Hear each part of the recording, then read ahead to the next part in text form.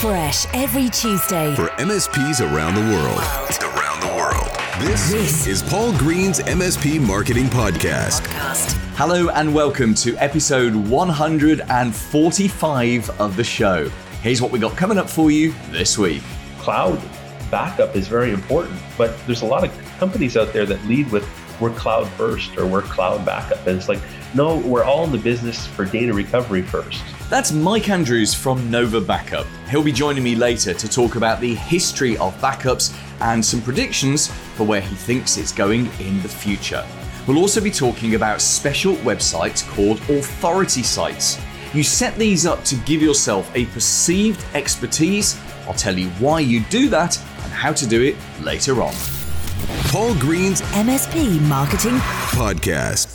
So let's start this week's podcast by talking about SOPs, Standard Operating Procedures. I think most MSPs recognize that you need standardized ways of doing things for clients. And this is partly about documentation, and this is partly about reducing down your stack so that you've only got a certain number of things that you do in a certain number of ways. I mean, documentation, most MSPs, once they've been bitten by lack of client documentation, that becomes a major driving factor. And you can look at the rise of documentation software over the last 10 years or so. IT Glue perhaps being the most famous example of that, but there's plenty of other software packages available. Once you've had a problem with a client setup that you didn't document properly when you set it up, once you've had that, you get bitten by it and you learn to document all of your clients properly. And a lot of the MSPs that I work very closely with in my MSP Marketing Edge program, they are obsessive about documenting everything. Absolutely every little thing with a client, quite rightly too. And in fact, when they onboard a new client, much of their onboarding is about documenting everything. So, because of course, if they know everything, then that just takes out a lot of the stresses and time sucks in the future. That's that kind of first part of a documentation. The other part is reducing your stack. I know of some MSPs, for example, that when they start with a new client, the first thing they do is they rip out old solutions. Let's take something like Wi-Fi. They don't want to be supporting 8 or 9 different types of Wi-Fi setup, so they will rip out the client's Wi-Fi and they will put in their standard kit. Their kit configured their way instantly. Anyone on the team can support that because you only have to train the team to support one kind of setup. That kind of makes sense. So there's all of this talk around this and lots of action around doing this for the clients and for their setups. And yes, that saves you stress, time, energy, and money. But what about documentation? And what about systems for your own business?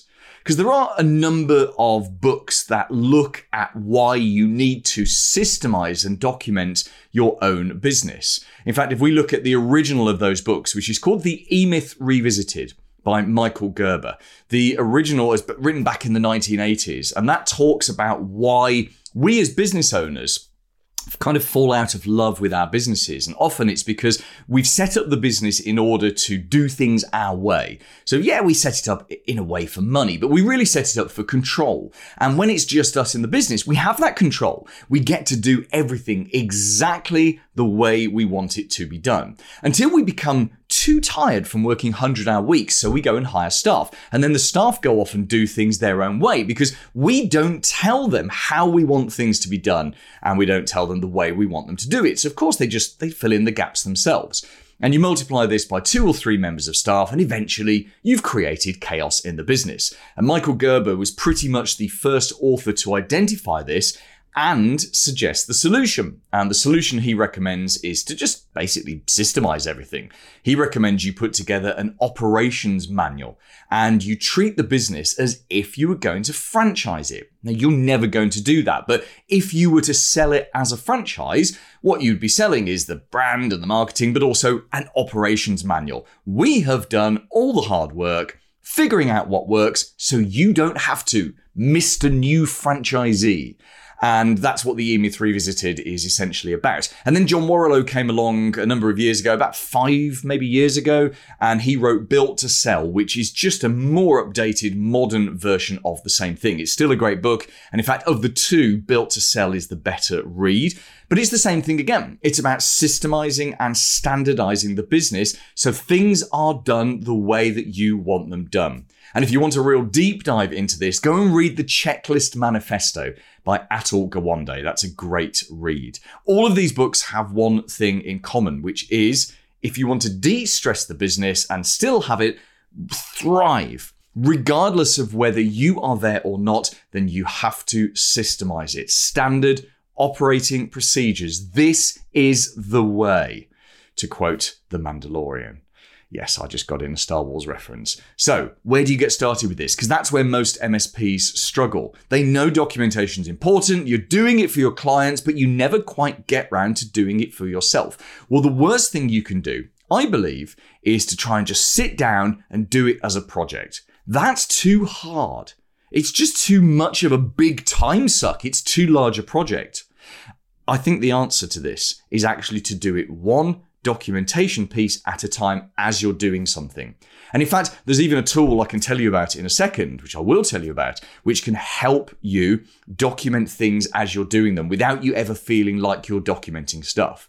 We've built systems here in our business. We're not an MSP, but we have tons and tons of different processes now run by, I've got around about 7-8 people on my team, a mix of part-time and full-time. And there are obviously sometimes numerous people touching the same process. And I want it done the same way. So we've been through exactly this process. And the way that we did it was over a 6-month stretch. Every time we did that process, we documented it the first time and then we checked it each, sort of 2 or 3 times after to make sure that the documentation was correct. And often that documentation would have a video run through of what we were doing, and then we'd break that video down into a series of steps and or a checklist as needed. And we have lodged all of those in some productivity software called Basecamp, which I can highly recommend. It's an awesome piece of software. It's just $99 a month, regardless of how many users or projects you have. But of course, you probably already have a platform for this. You'll probably use, Trello or Asana, is it? Asana, I think, or Monday.com, or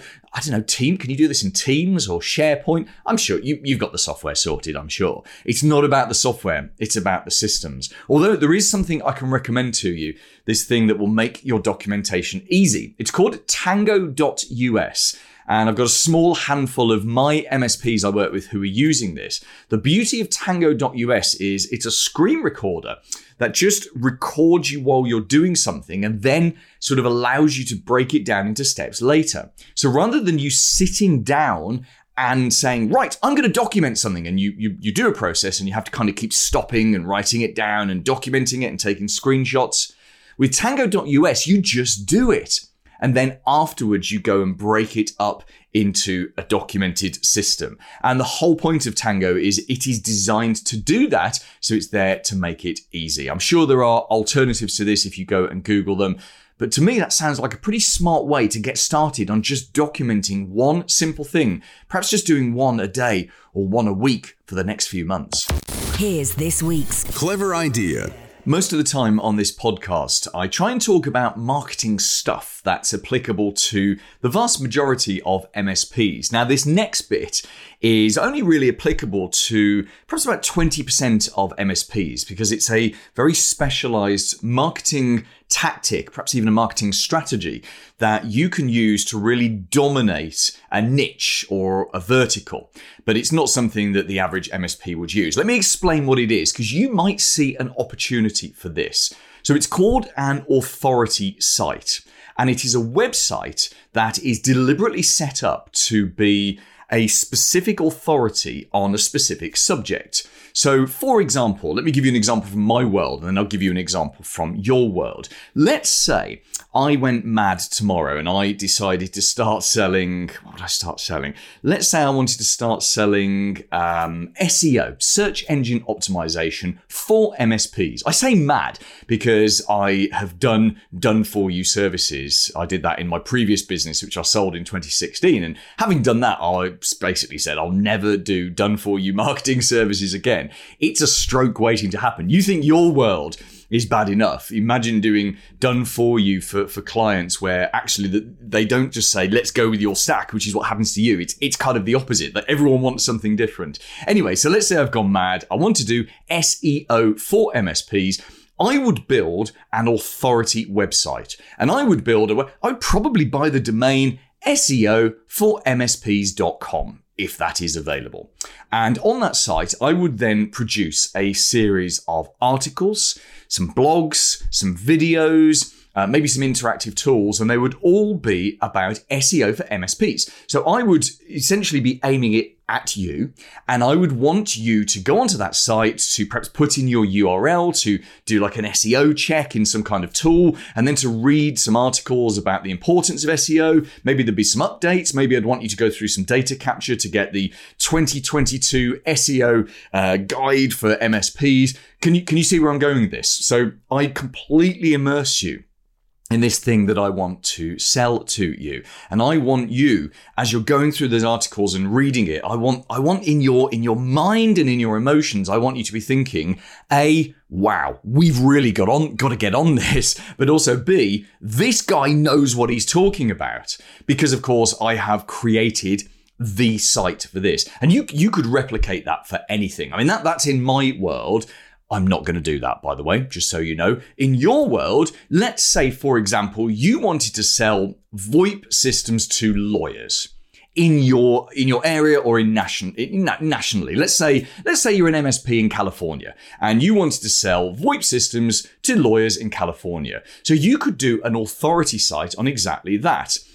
Don't ask me what domain name that would be, but you'd come up with something creative. But you could take exactly the same approach. So you might write comparison articles of all the different hardware out there and all the different software, the different VoIP things. You might write about how lawyers specifically use their phones, because as you know, different types of businesses think that they are incredibly different to all of the others. Whereas actually you and I know that certainly for something like VoIP or just basic cybersecurity, 90% of businesses are the same as all businesses. So they have some differences, like lawyers will have probably some legal need to record calls or maybe even toggle off the ability to record calls if they're having a private conference with the client.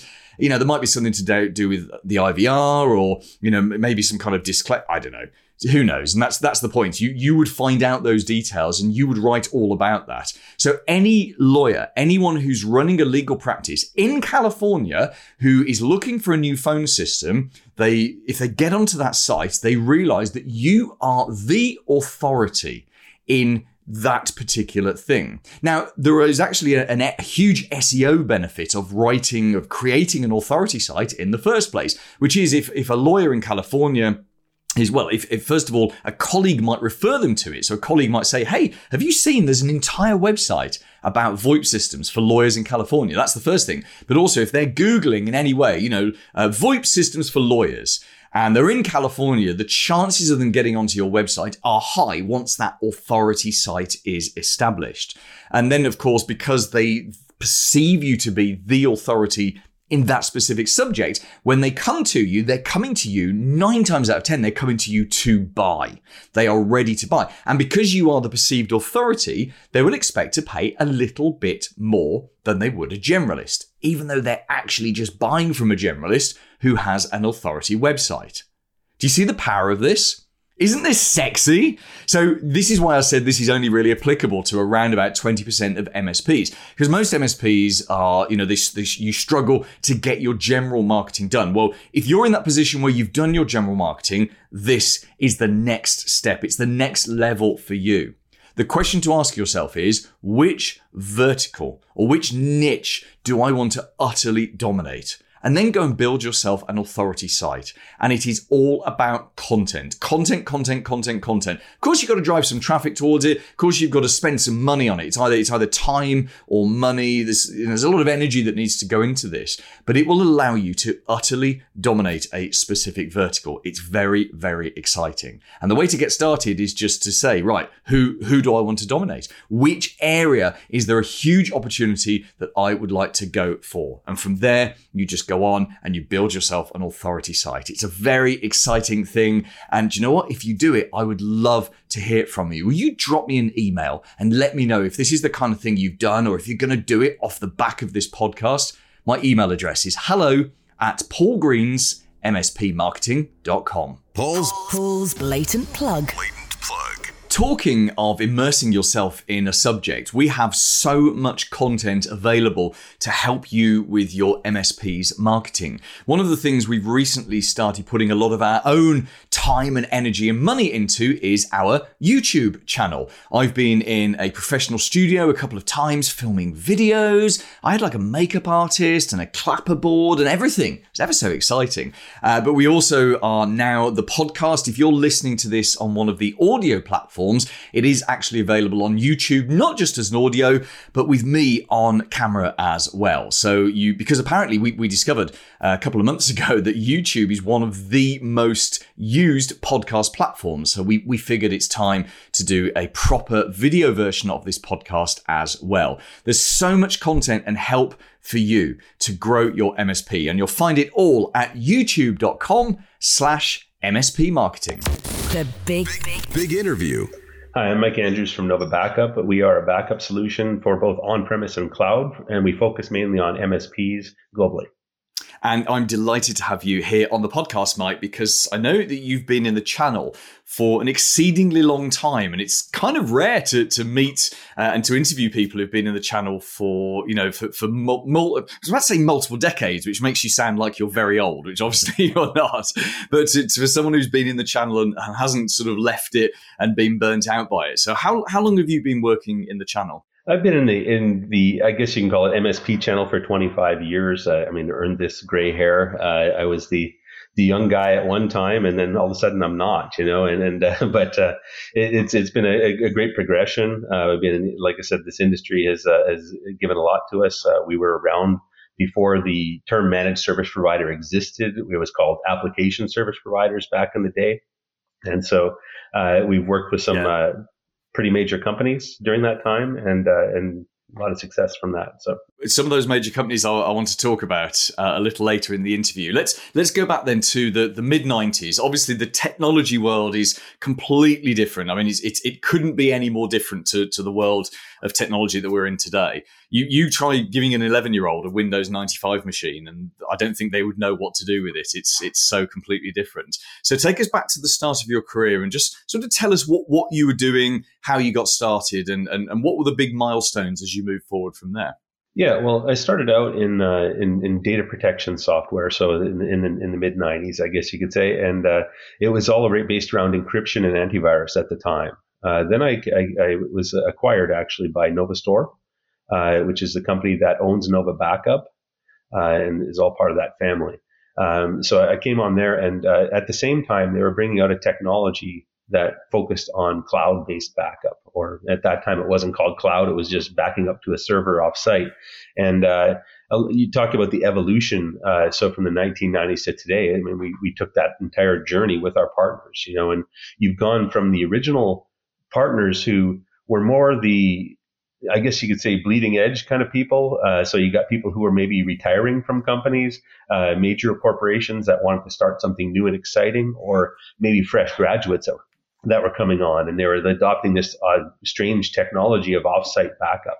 And when you're talking like 14.4 modems or 56K, even in the good days, the speeds that they're working with, taking a large amount of data and putting it offsite was just unheard of and untimely. It was like it took forever for the data to go offsite. So we had to find ways to build technology that allowed you to take your data down to the smallest fragments to be able to put it over the wire, pretty much. And so it was quite a difficult business model to start with.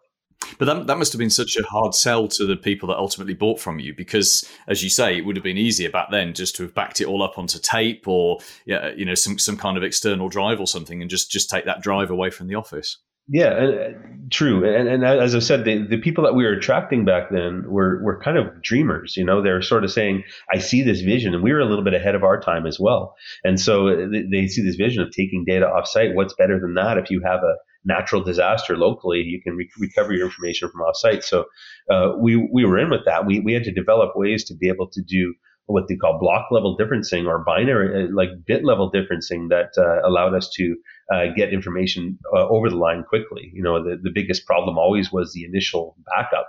Is when someone wants to take, in those days, say gigabytes of information and put it over the line, it would take forever. So we had to find ways to do what we call seeding, and that was being able to put it to a device and be able to send us that device, and then we can put it in the cloud.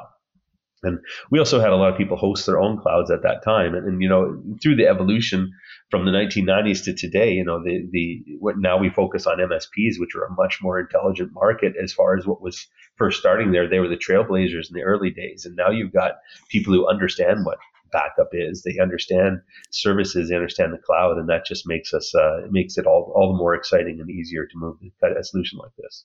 Yes, I bet. So from looking back then at that late 90s, early noughties, how, from a marketing and sales point of view, how do you sell something to someone which A, they probably don't understand, and B, is technologically really difficult compared to all of the other solutions they could pick?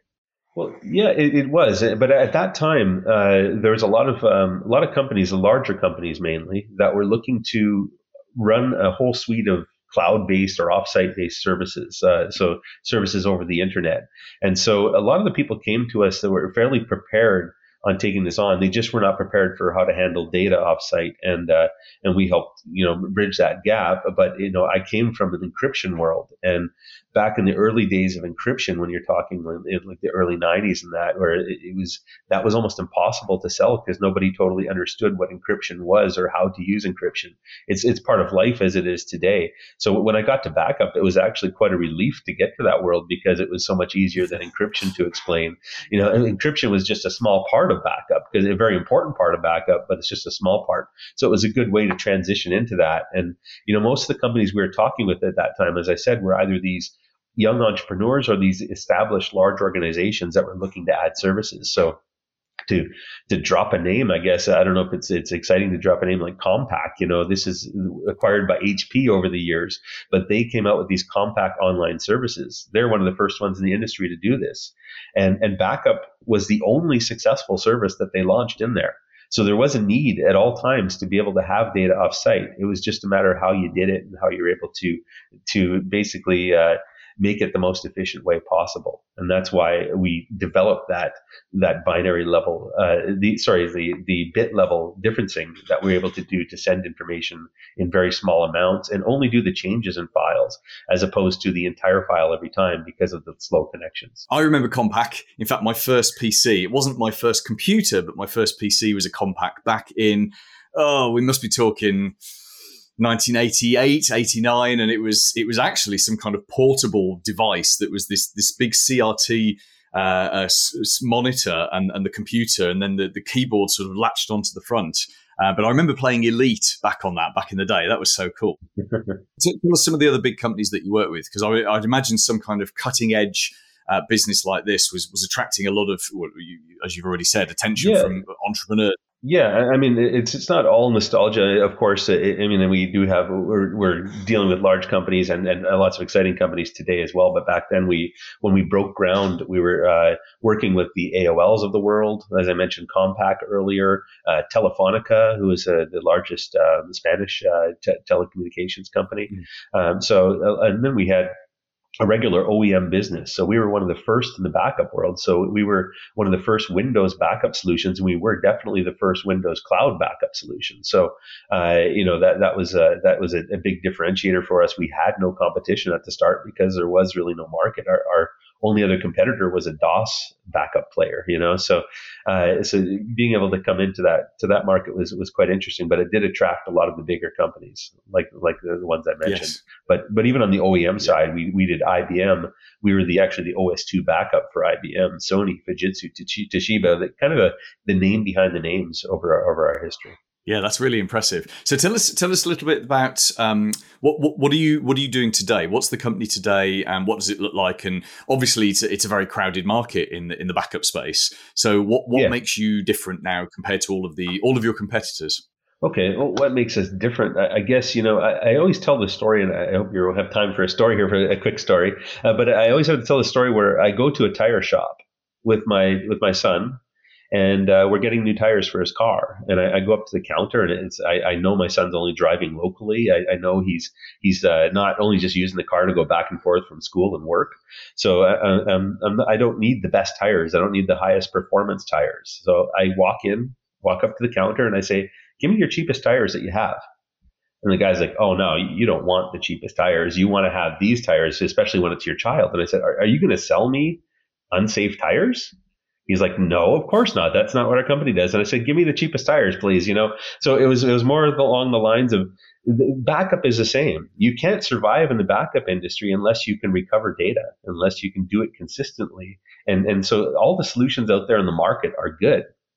And the difference is how you work with your customers, what you do, what makes you different, And so I would say there are some features that we have, some features that they don't have.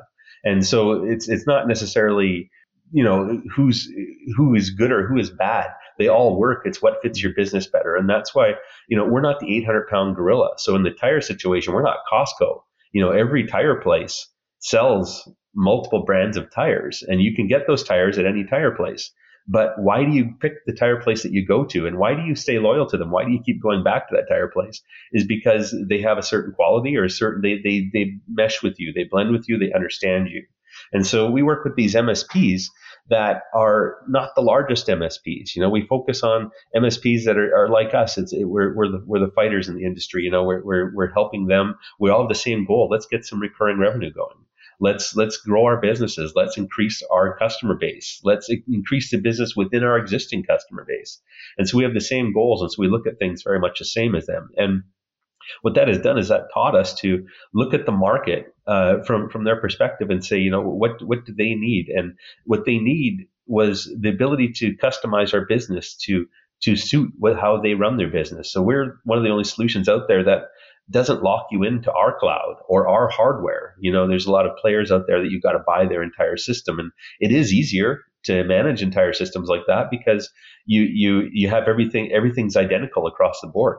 A lot of our customers, they run their own data centers. We host data in our data centers. So they have the option of using that. If you want to go into S3 or using like object storage or that, you can do that. So we're flexible. It does make our team have to understand more technologies and be able to not have this one cookie cutter kind of approach to the market, but it's what makes us different, and it allows us to adapt to how our customers run their business. All of our technicians have been MSPs at one time. They've worked with MSPs, so they understand that world. That's a constantly running, understaffed world that's always being challenged. And so that's kind of how they have that mindset. And so when someone's talking to them, we don't want to tell them to turn their machine on and off or wiggle the cable. We want to tell them what their problem is, or at least understand what their problem is to go from there. And then from the business perspective, what makes us different is we're simple and transparent. We're all inclusive licensing. You pay one price, you get everything. You can see how much you're going to pay. You don't need a calculator. You don't need an Excel spreadsheet. You don't need a whole engineering degree to figure out how much you're going to pay for this service. It's very clear up front.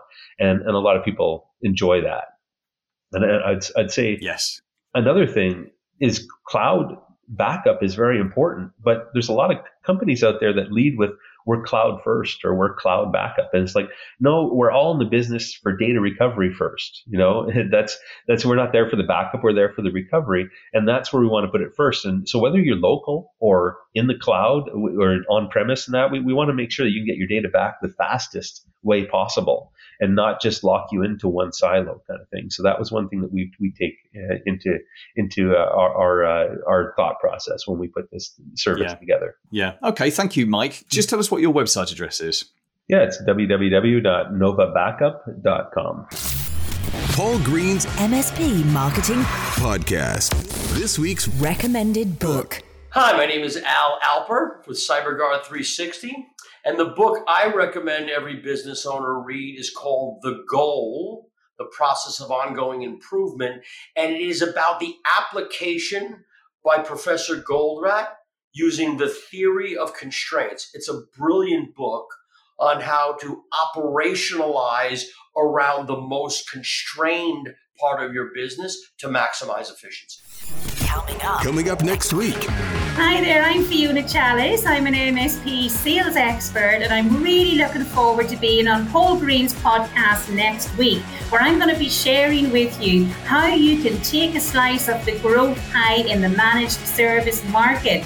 The market spend is predicted to go to $329 billion by 2025. And in the podcast, I'm going to be sharing loads of tips on how you can get a slice of the growth pie, how to win, how to grow, and how to retain new clients. So really looking forward to being on the podcast with Paul. Do subscribe to the podcast wherever you listen so you never miss an episode. Fiona's going to be a great interview next week. We'll also be talking about running the business by the numbers. What are the most important numbers and how do you get the information out of them? And answering the question whether or not you should ever buy a client out of a contract with another MSP. Now, as I mentioned earlier, we have a ton of extra content for you at youtube.com/MSP marketing. And join me next Tuesday and have a very profitable week in your MSP. Made in the UK. For MSPs around the world. Paul Green's MSP Marketing Podcast.